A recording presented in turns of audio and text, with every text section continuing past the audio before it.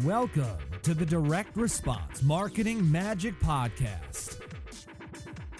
Seth Green is a 5-time best-selling author, speaker, and nationally recognized direct response marketing expert who is CEO of one of the fastest-growing direct response marketing firms in the country. To get free access to a download of his new book, Podcast Marketing Magic, and a free live training webinar that will show you how you can use a podcast to attract new customers and referrals like magic, simply register at www.ultimatemarketingmagician.com. On the podcast, Seth brings together some of the most cutting-edge thought leaders in the world to share with you how they grow their businesses and how you can too. And now, here's your host, Seth Green.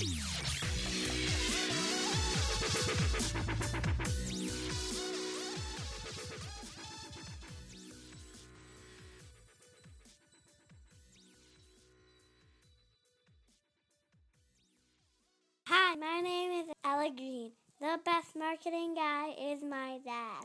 First, he helps people with marketing magic.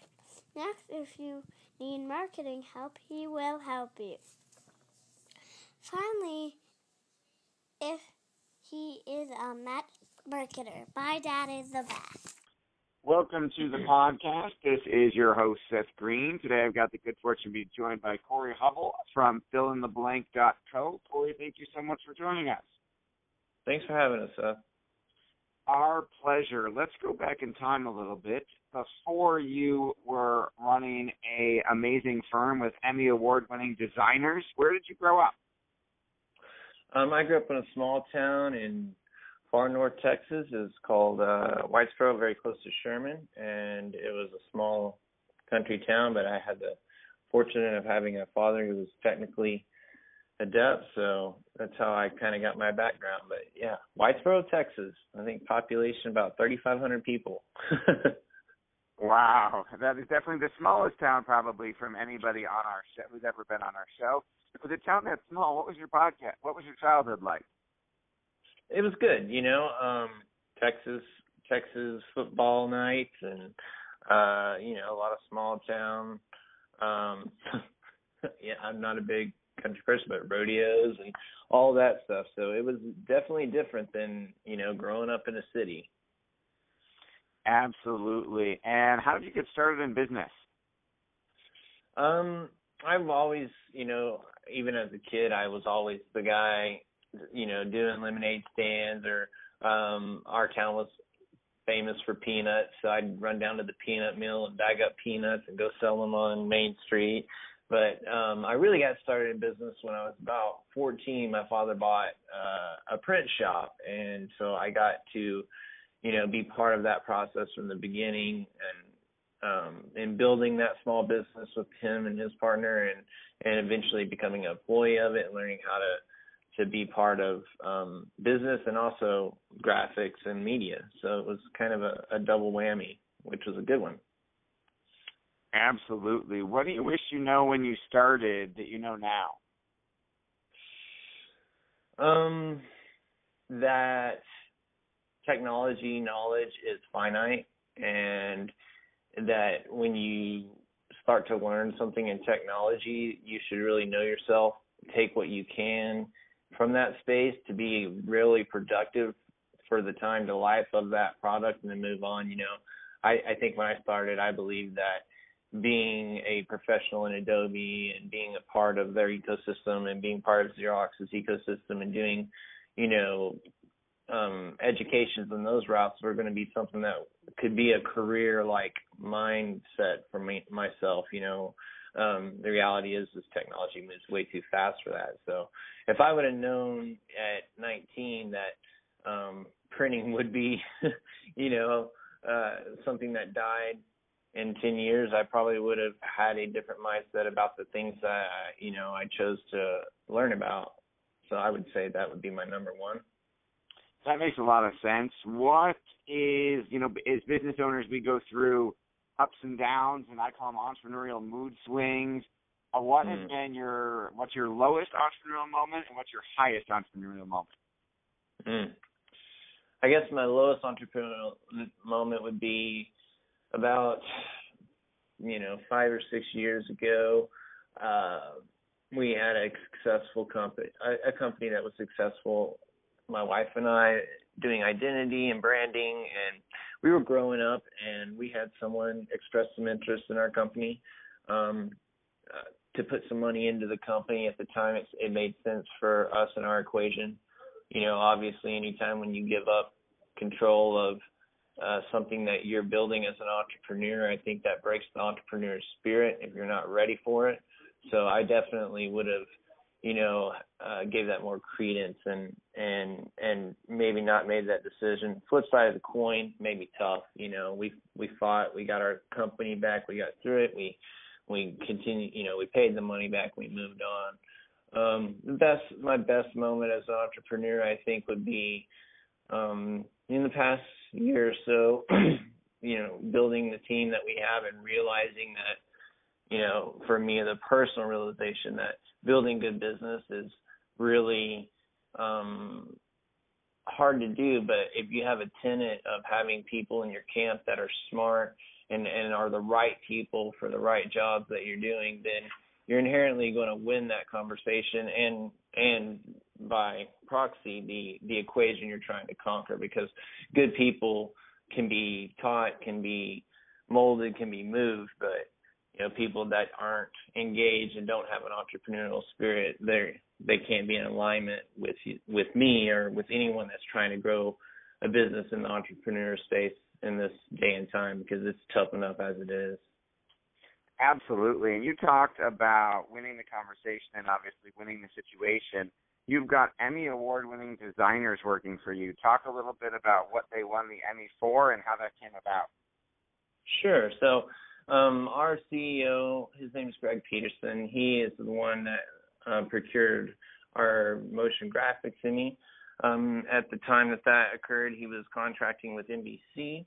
So that was a Metro PCS campaign that we ran. It was all created and designed and architected by our firm through them, and it was one of Metro PCS's highest converting campaigns ever. So when it came time for those awards to be handed out, it was a really proud moment for us, because it was a validation that anyone in the world can understand, and it was also something that we weren't expecting. It kind of gave us a measure of our caliber of work.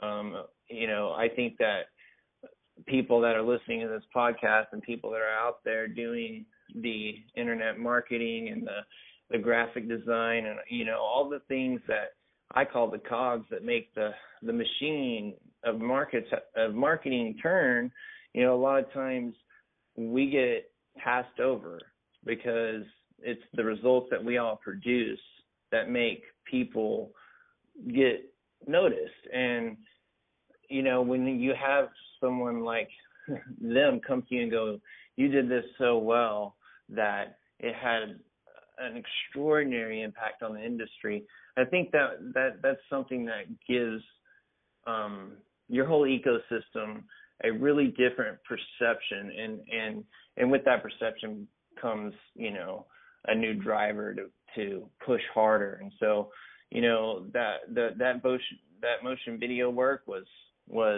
a nice cog in the machine, but it was really a catalyst to something much greater. Absolutely. What do you like best about your business now? I think the thing I like the best about my business now is that we have evolved to a point that we know who our clientele should be. We're not stuck in equations where we're looking to satisfy fiscal needs for our company and our people. We have great staff. We're very flexible. We're a fluid company. We have employees all around the world.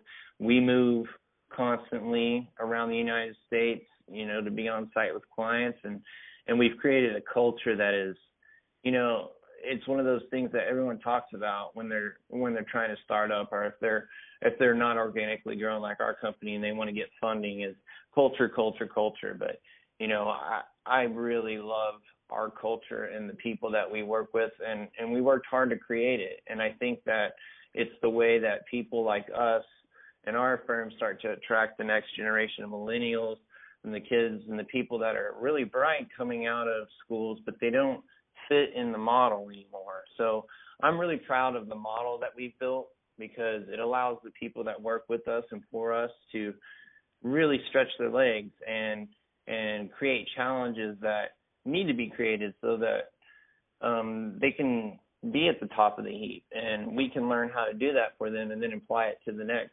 person that comes into our ecosystem. So I really like that methodology that we've been able to cultivate, and I think that anyone that touches our business and is part of our culture would agree with that. I would assume so. Who is an ideal client for you? An ideal client for us is someone who's committed to their business, someone who has gotten through the very, hobby stage. Not that we don't like to help people get good perception on how to grow their business, but an ideal client for us is someone who's established a model, a service model, or a product model, who knows what their goals are for their business, or knows that they need to establish those goals and they need someone to kind of architect that for them. An ideal client for us is someone who's willing to take a little risk and spend some money in some places so that they can see return on investment in their business. And also, an ideal client for us is someone who, a company that believes that we do have authority in the arena that we're in, and we are able to subject their business to great change. But, they have to create that trust economy with us. So any client that can really come to the table and listen to the ideas and the things that we present and trust us to deliver on those are the ideal clients that we see great success with. Absolutely. I know you are a voracious learner. What are 3 of the best books you've ever read that have had the most impact on your work? I've got a lot of books, a lot of blogs that I read. I mean, one of the books that I carry with me constantly is Catching the Big Fish by David Lynch. He talks a lot about how in business people get caught up in the surface scatter. We're all looking at what's going on up here on the top of the water, and really the big fish and the things that we all want to catch and that will feed our families and feed our employees, they don't live at the surface. They live deep down in the water. And in order to even understand how you catch a big fish like that or associate with a big fish like that, you have to quit looking at the surface model of, what's going around as the next hot thing, for a month, and how people are attracting people to business models. You got to look deeper than that. You have to look at the character of the people involved in the business you want to work with. You have to look at, what their in-game goal is and how they're going to get there, and if they really are a big fish, or if they're still, caught skittering around at the top of the water. So I love that book by David Lynch. I think that, it's one that anyone should put on their list. Another one that I'm really a big fan of is called I Am Potential. It's pretty popular. Patrick Henry Hughes is the guy. I had the fortune of seeing him in Salt Lake City in about 2005 at a conference, and he is a severely disabled man with out any sight or the ability to do much of anything, and yet this guy came out on the stage and sat at a piano, and he had his father, who was such a supportive person, who had made a commitment to his son that when he was born this way, that he wasn't going to let him not have a normal life. And this guy comes out on stage, and I'll never forget it. He sits down at this piano, and he has no eyes, He's barely has arms and legs, and he just creates this symphony of beautiful music. And I sat there in the crowd that day, and I said to myself, man, this guy, as cliche as it is, this guy can sit here and do this and do marathons. There's nothing in the world that I can't do. So, that's a book that stays in and out of my backpack rotation, just because it's one of those ones whenever, in sales and in marketing, we all have those days where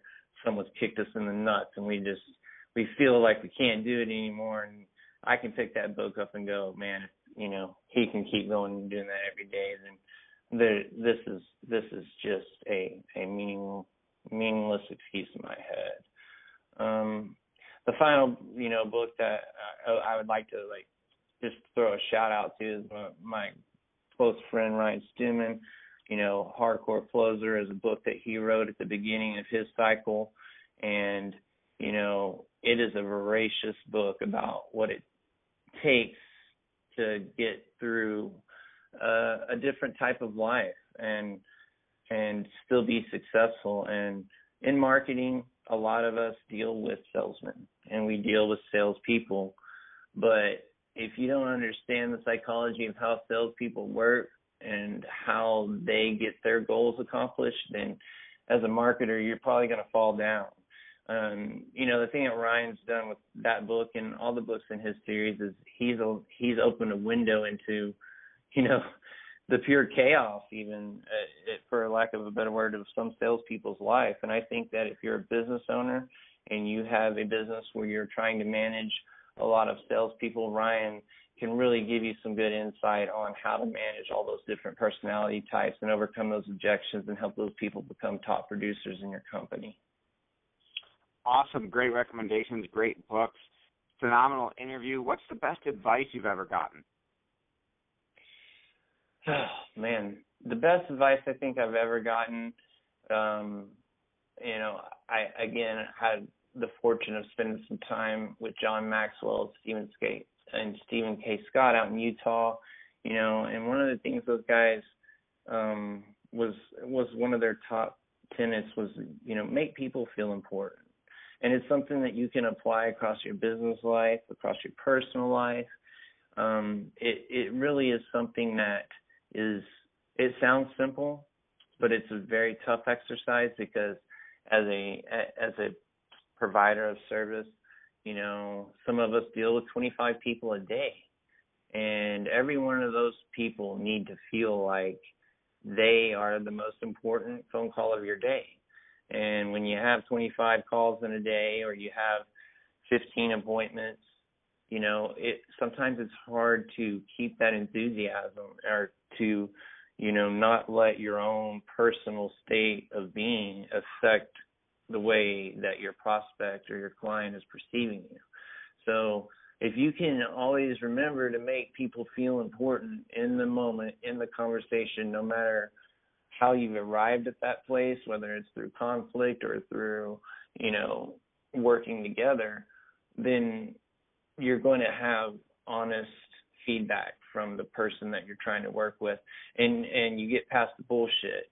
And once someone feels important, then that trust culture is created, and you get into the kind of business that can help you and your prospect, and doesn't become something that's laborious. It becomes something that you're excited to be part of, and your client's excited to be part of, and you're going to grow into something special.